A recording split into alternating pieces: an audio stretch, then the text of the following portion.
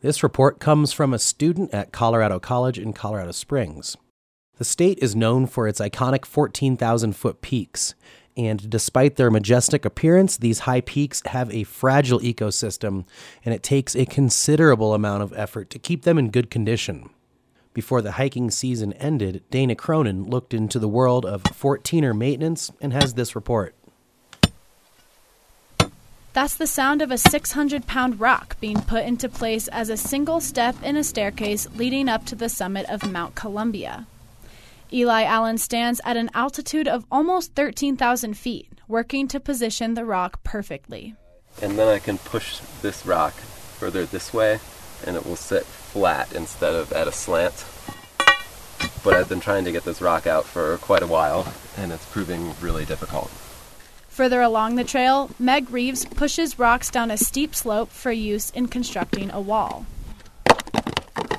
We have to find rocks that we think might work, and then we have to make them fit into where we need them to be. Allen and Reeves are crew leaders for the Colorado 14ers Initiative, or CFI, a nonprofit founded 22 years ago to help protect and preserve Colorado's high peaks. Lloyd Athern is the organization's executive director. Working on 14ers is much like a bumper sticker I once saw from an outdoor company where it said, my best vacation is your worst nightmare. Maintenance crews often wake up around 3 a.m. and hike to their work sites to avoid late afternoon thunderstorms. They work 8-hour days at high altitudes and with heavy equipment. The goal, Athern says, is to build trails that will encourage recreation but also help protect the ecosystem. If people step on the plants, it can kind of crush their cells, and with some plants, stepping on them as few as 5 to 10 times can kill a plant. Another organization working to maintain Colorado's 14ers is the Rocky Mountain Field Institute, or RMFI. The group does maintenance in the Sangre de Cristo Range as well as on Pikes Peak. Jennifer Peterson is the executive director of RMFI and says their goal is to build sustainable, long-lasting trails. In 100 years, that trail will still be there. Drainage impacts, environmental impacts will be minimized, the tundra will be protected, and that's what we want. And she says they certainly have their work cut out for them.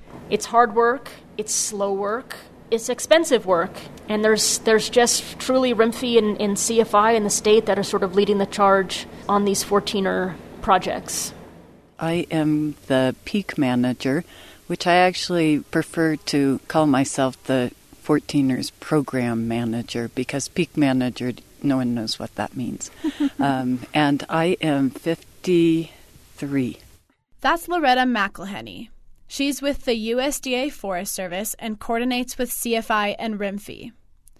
Her job is to design summit trails and provide the instructions to construction crews for all 14,000-foot peaks in Colorado, about 54 in all.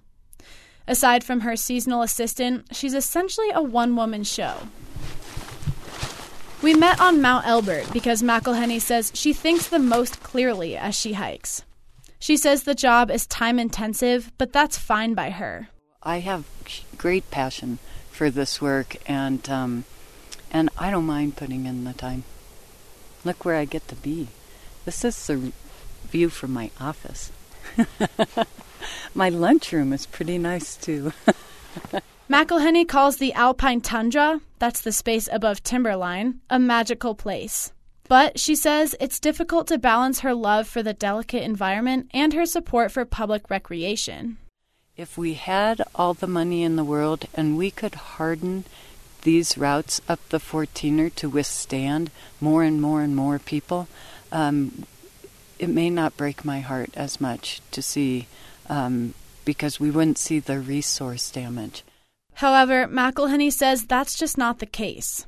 Work on any single 14er can cost hundreds of thousands of dollars with money coming from grants and other donations.